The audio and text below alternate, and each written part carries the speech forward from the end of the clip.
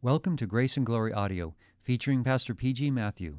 Today, Pastor Matthew continues his series in the Gospel of Matthew with his sermon entitled John Prepares the Way, preached on January 26, 1997.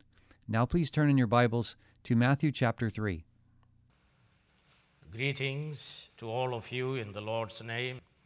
This morning we want to speak to you concerning the ministry of the messenger of the Lord, from Matthew 3, 1 through 12.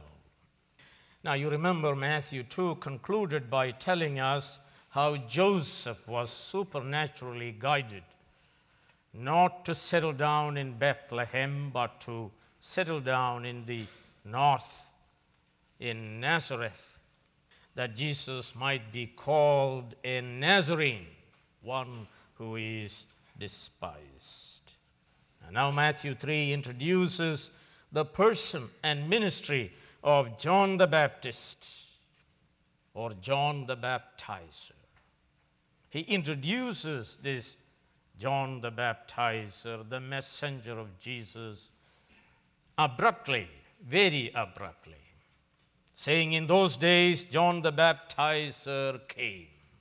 But Luke 3 gives us a more precise time of the ministry of this messenger. He came onto the scene in AD 27. So let's look at this messenger. John was the only son of an elderly couple, priest Zechariah and his wife Elizabeth. He was the miracle son, just like Isaac. God enabled this elderly couple to have this son, as God enabled Abraham and Sarah to have Isaac in their old days. He was son of a priest, and he was born, we are told, about 6 months earlier than Jesus. At his birth, his own father prophesied concerning him that he would be the prophet of the Most High, to go before the Lord, to prepare the way for him, to give people the knowledge of salvation through the forgiveness of sins. The parents of this man probably died when John was very young, and he went out into the desert of Judea, north of the Dead Sea, near Jordan River. He grew up in the desert and became a man of great conviction, a man of sensitivity to God's requirement of righteousness. He was an ascetic. He dressed like the prophets of old. We read about the dress of prophets in Zechariah 13 and verse 4 and 2 Kings 1 verse 8. This man wore garment of coarse camel hair and leather belt. He wore no designer garment. He ate only wild honey available in the rocky desert and roasted large grasshoppers. Now we are told in Leviticus chapter 11, it's okay to eat grasshoppers. His very life, in other words, was a rebuke to the self-indulgent, worldly people of the day. He came in the spirit and power of Elijah. He's anointed of the Spirit. He was rugged and passionate, full of zeal and conviction, fearless of people, ready to confront the sinful, whoever they are. He came in fulfillment of Zechariah's prophecy that John would become the prophet of the Most High. He came in fulfillment of Isaiah's prophecy that speaks about the voice of the one calling, the one who will prepare the way of the Lord. He came in fulfillment of Malachi's prophecy, which says, see, I will send my messenger who will prepare the way before the Lord. Suddenly, the Spirit of the Lord came upon John in the desert of Judea. Yes, we are told by St. Luke, the word of the Lord came to John in the desert. Yes, finally, after 400 years of silence, God has sent a prophet in the person of John. Once again, the Spirit of God is active. God is speaking again. What a surprise! Multitude of people were going out to the desert to see and hear this prophet. Let me tell you, God is faithful to his covenant. God still loves and cares for his people. Therefore, the word of the Lord is coming through this messenger of the Lord, John the Baptizer. Secular historians like Josephus even makes reference to this messenger concerning his preaching of righteousness and how he was murdered by Herod Antipas. John the Baptizer was just the voice. He was a self-effacing person. Yes, he was the advance man of Jesus Christ, his messenger, his herald, his ambassador. Yet he declared that he was not the Christ. He denied that he was Elijah. He denied that he was the prophet. He was only a messenger. The importance is not in the messenger, but in the message that he is bringing. He is the voice. He has a message. He was only the preparer of the way in human hearts for the coming of the Lord. He came to make smooth and remove obstacles from human hearts, from the elect people of God, that they may receive the King who is coming without delay. As a messenger, his person is not important, but his message is. Get ready. Prepare the way of the Lord. Repent. Humble yourselves. Forsake your way of sin. The King is coming. The King is coming. The King is coming. He is the runner before the chariot of the Lord Jesus Christ. He is not the bridegroom. He is just the friend of the bridegroom. He rejoices with inexpressible joy at the success of the one who is coming, the bridegroom, whose is the bride. The baptizer desires that he may decrease, and this King who is coming may increase greatly. He is fully aware of his calling and his limitations, you know. There are a lot of people, they are not interested in their limitation. Look at Korah. He wanted to grasp the priesthood also. But here is one who knew his calling and he knew his limitation, and he rejoices greatly in his calling and in his limitation. And let me tell you, he's a man of great humility. He says he is unfit to untie the sandals of this King who is coming and carry it. In other words, he says, not only I'm just a messenger, just a voice, but I am less than the least of all slaves. Unworthy. Let's look at his message. First, let me tell you, we are told in John chapter 1 and verse 6, this man was sent from God. Let me say something about that. If you are not sent from God, you will have no courage and you will have no message. You can have a lot of people and can have a lot of missionary conferences, and you can emotionally appeal to these people and little kids. They got a calling.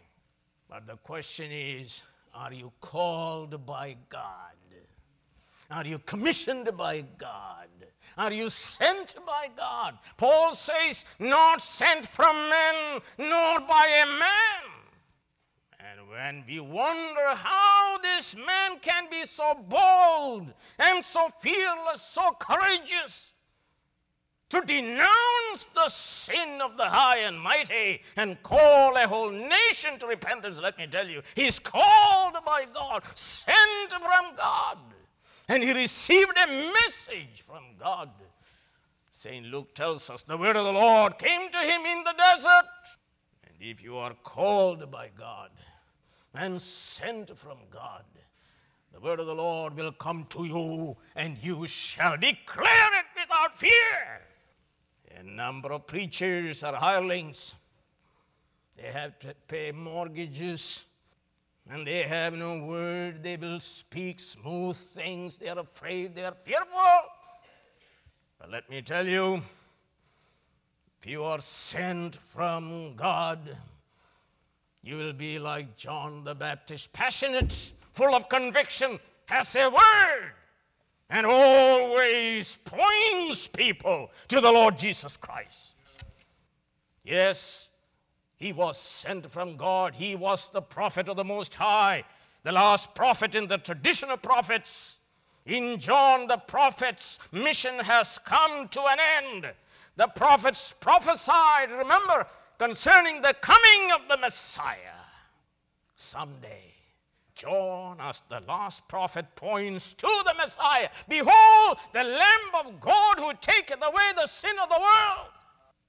Andrew told Peter, remember, this was the message, we have found what? The Messiah. Why? John the Baptizer disclosed to Andrew, his disciple, and said, that one is the Messiah. Not I. That one is the Messiah. Jesus Christ is the Messiah. I tell you, John's message was forthright and confrontational. Why? The Spirit of God was upon him. He was inspired, anointed by God to declare the burden of the Lord. The word of God came to him. As ambassador of the King, he declared that word to the rich and to the famous and to the poor and to the powerful and to the high and mighty, to the Sadducees and to the Pharisees, to all alike he declared, repent, for the kingdom of heaven is at hand. It was preaching, let me tell you. Keruson, preaching. It was an urgent message, an accurate message. It was an authoritative message. It was a fearless message. Why fear? John was sent from God as ambassador of the King. Let me tell you, he offended many self-righteous and complacent people. Greek philosopher Diogenes said, he who never offended anyone never did anyone any good. John's message was not a soothing word. It cut into the very heart of many. His message shook up all people. Repent, confess your sins, believe in God, escape the wrath of God, or be judged by this coming King. He said, you are full of sin. You have turned away from the covenant of the Lord. You have wandered away. You have altogether become filthy. You need to return to the Lord of the covenant. Teshuvah. Repentance is necessary. Return to worship and serve Him, to live once again by His righteous law. Forsake all idolatries and return to covenant loyalty. You see, this is not a Greek concept. In the Greek world, there was no conception of repentance, a radical change of one's life for the good. This is thoroughly Hebrew understanding.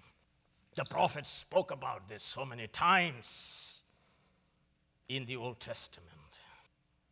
Turn once for all from your sinful way of life. Be radically changed in your mind, in your will, and in your emotions. Grieve over your sins, forsake evil thoughts, and think God's thoughts, and decide, exercise your will to follow God in belief as well as in ethical behavior. He would not tolerate phony repentance of the lips.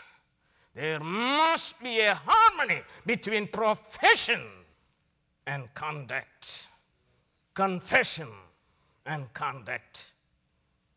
There must be a radical change of mind and heart that leads to a complete turnabout of your life. He refuses to baptize anyone without the necessary precondition of genuine repentance. Everyone must repent. Repentance and faith are two sides of the same coin. And if God by His Spirit works in your heart and brings about regeneration, you will repent and you will believe. And your repentance will be godly repentance, meaning it will result in godliness. He who repents truly will repudiate evil lifestyle once and for all. Baptism doesn't result in forgiveness of your sins. And John the Baptist will not baptize anybody who did not repent. Baptism is a symbol and seal of an inward reality of genuine change. Oh, there were Jewish people who thought only that the Gentiles who wanted to be proselytes to Judaism needed to be baptized. Oh, baptism is for the Gentiles. If a Gentile wanted to be a convert to Judaism, he must be circumcised and he must baptize himself, dip himself in water, and he must assume the burden of the law, become a son of the law, and he must offer sacrifice and so on. But John says, oh, no. Not only the Gentiles, but Jews also ought to repent and be baptized. It was shocking to the Jews, I say. Are Jews sinners too? Yes, he says. Jews are sinners too. There is no difference. All are sinners. All must repent. All are under God's wrath. All have wandered away from God's way. There is no one righteous, no one who understands. What about Pharisees? John, the descendants of the Hasidim, the holy ones, supporters of the Maccabean revolt, separatists from things Hellenistic and secular, students of the scriptures and adherents of the tradition of the elders. Remember, Pharisees, believers in divine decrees and punctilious in their observance of the tradition of the elders. You know them, don't you? They believe in resurrection, in angels and in spirits and so on. Oh, they believe in rituals. They are separatists from unholy people. What about us? We are Pharisees from Jerusalem. What about us? We are holier than all as far as we can tell. No, he says, you must repent too. You too must change. I see through your lies, your deceit, your hypocrisy, your greed, your envy, your lust. You are all offspring of vipers. No one is exempt from this requirement of repentance. No salvation, no forgiveness of sins, no escape from King's wrath without repentance. Pharisees, I want you to know that. Whether they are Jewish Pharisees or Christian Pharisees. John, what about us Sadducees? We are the priestly aristocrats. We subscribe to the canon of scriptures. But unlike the Pharisees, we do not subscribe to the traditions of the elders. We like and embrace Greek culture. Of course, you know we love the good life. We are rich people. We love money. And we are rationalistic. You know we are educated people. We only believe in this life. We don't believe in the resurrection, angels, spirits, and so on. We like the Romans and their government. We like our position in the land. What about us? John. And he says, you too must repent. You are phonies too. You are liars. You are cheats. You are deceivers. You are oppressors. You are greedy. You are lovers of pleasure. You too are children of the vipers, children of the devil. It took courage, let me tell you, to preach to these aristocrats the same message he preached to everybody else. No exception. All must repent, and all must repent now. King is coming to save and to judge. And not only that, you better show your repentance in terms of ethical conduct. And the crowd came to him and said, what should we do? He says, well, be generous. Share your food and share your clothing. Tax collectors came and said, what should we do? Do not cheat. Be just in your tax collecting. Soldiers came and said, we don't make much money and we have to extort here and there. What do you say to that? Well, don't do it. Be content with your pay. In other words, John demands a righteous life as proof of repentance. He says, produce good fruit of obedience to the king's law. And then he also condemns the self-confidence of the Sadducees and the Pharisees and everybody else. What was their self-confidence? They said, I don't have to repent, I don't have to believe, I don't have to do anything. Family tree. We are Abraham's descendants. We are proud of it. Children of Abraham we are. My father was a minister. My mother was a minister's wife. I'm a pastor's kid. I lived next door to the church. I was baptized in the church. He says, I'm aware of your thought that because you physically descended from Abraham, you'll be automatically saved.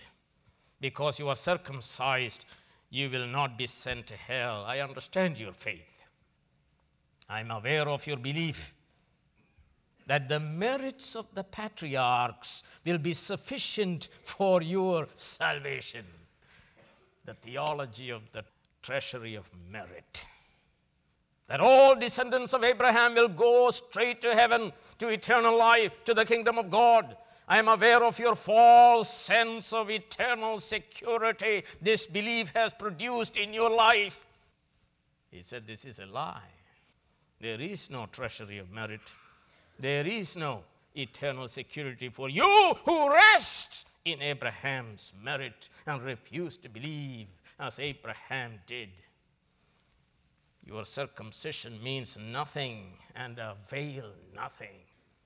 Do not believe in circumcision. Do not trust in rituals. Do not trust in family tree, he says. And then he tells them a secret, that God is almighty. He doesn't need you. It's very disappointing to hear that. The aseity of God. God is self-existing, self-sufficient, eternal, infinite God who doesn't need creation. And he says, God is able to raise children for Abraham from these stones. Oh, God created Adam out of the dust. God is able to create children for Abraham out of dead stones. Don't think too much about yourselves. He does not even need stones as far as I'm concerned. He can create out of nothing, as he created the universe out of nothing. He can create a people who love God as Abraham loved, even out of pagan Gentiles. God does not depend on the so-called chosen people, influential people, noble people, rich people, powerful people, smart people. We are told in the Bible he chooses the foolish to shame the wise. I say he chooses the foolish to shame the wise, weak to shame the strong. He chooses the lowly things, the despised things, the nothings of the world. He chooses to nullify things that are. Let me tell you, he does not tolerate boasting of anyone in his presence. So forget about your claim to fame. Humble yourselves, repent and be saved. Maybe you need a little encouragement. So here is the encouragement John the messenger gives. The judgment is coming. Let me tell you, gospel is gospel only in the context of judgment and wrath of God. If there is no wrath of God, then there can be no gospel. So he gives some encouragement in his message. Flee from the wrath that is coming. He thundered. The holy God is intensely, let me say intensely, against any contradiction of his nature. He's not soft on sin. Let's not think that way. He's against sin, every sin. He's against sinner and his sin every day. The wrath of God is revealed against all ungodliness and unrighteousness of men. God is not pleased with sinners. He is not politically correct.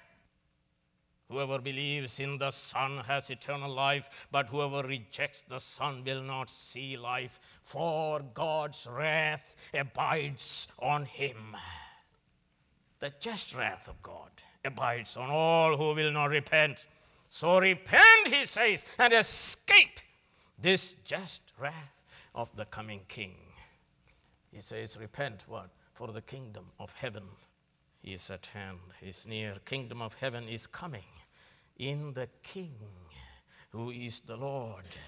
Kingdom of heaven means the dynamic rule of God that is about to come in the person of the Messiah. The kingdom of heaven is about to break into the kingdom of Satan. Soon the strong man will be bound by the person and deeds of the Messiah. Soon the sovereign rule of God in the person of Christ will defeat the devil and save all who trust in the King.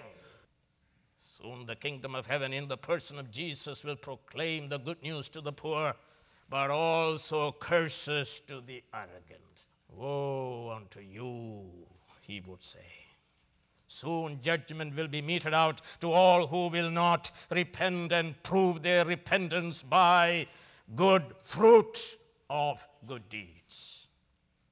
You need a little more encouragement? Let me give you the axe, that glistening and sharp instrument of destruction.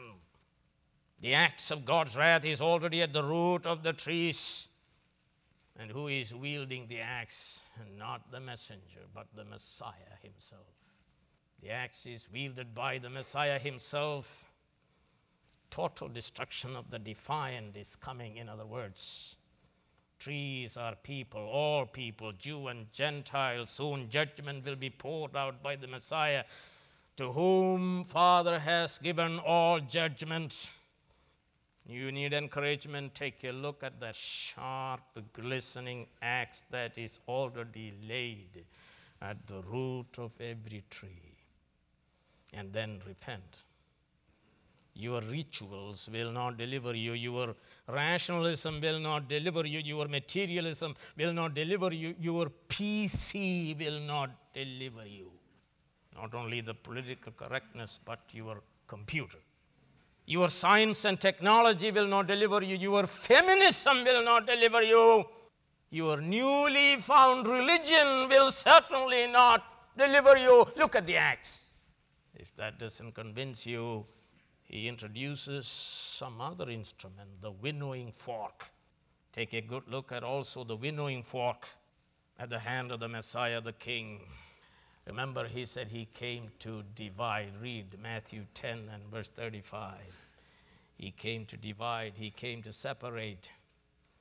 Yes, look at the winnowing fork. The picture is that of a threshing floor at harvest time. The sheaves are threshed. The grains are separated. And then there is a good breeze. Now comes the separation of the grain from the chaff. See the one who takes the winnowing fork and throws into the air the mixture of grain and chaff. The heavy grain falls straight down, but the chaff falls down further away. Then the chaff is collected and thrown into the fire of divine wrath and judgment. David said in Psalm 1, the wicked are like chaff which the wind blows away. They will not stand in the fiery judgment. They are burned in the fire, as fruitless trees are cut down by the axe and burned in the fire. So he says, repent, for the kingdom of heaven is near. Kingdom of heaven is the realm of eternal life. How can you enter into this realm of life? It is through repentance and faith. It is by relationship to the King. One enters into the kingdom of God. God requires repentance toward God and faith toward our Lord Jesus Christ. In Jesus Christ, the kingdom of God has come. He is the kingdom.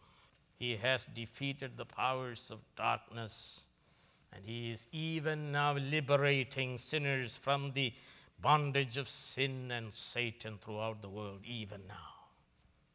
Turn with me to Matthew 11, where we read this after Jesus had finished instructing his 12 disciples. He went on from there to teach and preach in the towns of Galilee.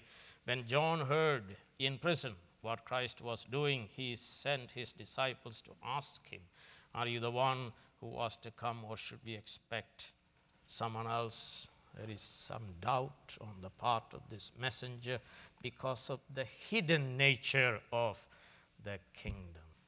The king assumes the role of a servant. Jesus replied, go back and report to John what you hear and see. The blind receive sight, the lame walk, those who have leprosy are cured, the deaf hear, the dead are raised, and the good news is preached to the poor. Blessed is the man who does not fall away on account of me. The power of the kingdom has broken into the realm and domain of Satan. People are being released. Hallelujah. The kingdom has come, and it is still here. People are getting saved. Even now, many are escaping the wrath of God through a vital relationship with Jesus Christ the King. But the kingdom of God also involves just judgment, a manifestation of God's wrath. And that judgment is coming soon. At Christ's second coming, he is coming again, we are told, with great glory and power. And he is coming that he may wield the axe of his wrath. The Bible uses this expression, the wrath of the Lamb is coming. Who can endure it? He will soon cut down and burn fruitless trees. He will soon separate wheat from chaff. He will soon burn the chaff in unquenchable and everlasting fire. There is a heaven, and let me tell you, there is a hell. There is eternal life, and there is eternal punishment. The same ark of the Lord, remember, the same ark of the Lord that blessed the house of Obed-Edom shall smite the Philistines. So listen to John the Baptizer. He is the last prophet. He is introducing you to the promised Messiah. He says, behold, The Lamb of God who takes away the sin of the world. He understood the basis of forgiveness is the death of Jesus Christ on the cross. There goes Andrew. You can see him. There goes John and others. They are following the Messiah now because John the messenger prepared their hearts for the Lord. They repented and they believed this Lord is the Messiah, Jesus Christ, the Lamb of sacrifice for the sin of the whole world. Repent, all of you, rich, poor, sophisticated, unsophisticated, old, young, Jews, Gentiles, male, female, slave, free, be saved, escape the wrath of the Lamb. Soon he is coming, and soon you shall die and enter into an eternity of shame. John Bunyan heard a voice, and this was the voice he heard. Will you leave your sins and go to heaven? Or will you have your sins and go to hell? God enabled him to leave his sins, and he went to heaven. Yes, the messenger said the same thing, and the master said the same thing. Here, Jesus himself, he says, repent. Here, his apostles, he says, repent and be saved today. John can only baptize in cold water of John. It's a violent act to immerse you into the cold water. But let me tell you, the Lord will bring you in direct contact with the Holy Spirit and fire. It is the baptism of the Holy Spirit that will bring about change in your life. The Holy Spirit is likened to breath. And let me tell you, he is the breath that gives you life. Holy Spirit is likened to wind, and that speaks about power. And he will give you not only life, he will give you power, mighty power. Holy Spirit is the creator of life. And let me tell you, he will recreate us. Holy Spirit is truth, and you will have a source of truth in the Holy Spirit. Holy Spirit also enlightens people and enable you to see the truth and appreciate the truth. Yes, this one who is coming will baptize you in the Holy Spirit. Yea, he will baptize you also in fire, which I consider as a synonym for the Holy Spirit himself. Fire speaks about light, and light in the midst of darkness and atheism and foolishness and feminism and materialism and every kind of nonsense that is going on all around us. Fire also speaks about warmth in the freezing coldness of the world. You will be brought to have contact with this fire that will warm your souls. And not only that, fire speaks about purification. And this Spirit of the living God, as he applies redemption into our hearts, he will burn away falsehood and lies and deceit. He will cleanse us. Hallelujah. But let me tell you, fire stands for God, and we read our God is what? A consuming fire. The impenitent, the stubborn, the one who lifts his heel against God and his anointed, God will deal, and he will deal severely. And I want to give a call to repentance. If John the Baptist called for repentance, I cannot go away and conclude without asking for repentance, because I know there are people here, sinners who are not saved, must repent. And there are sinners who are saved, must repent today.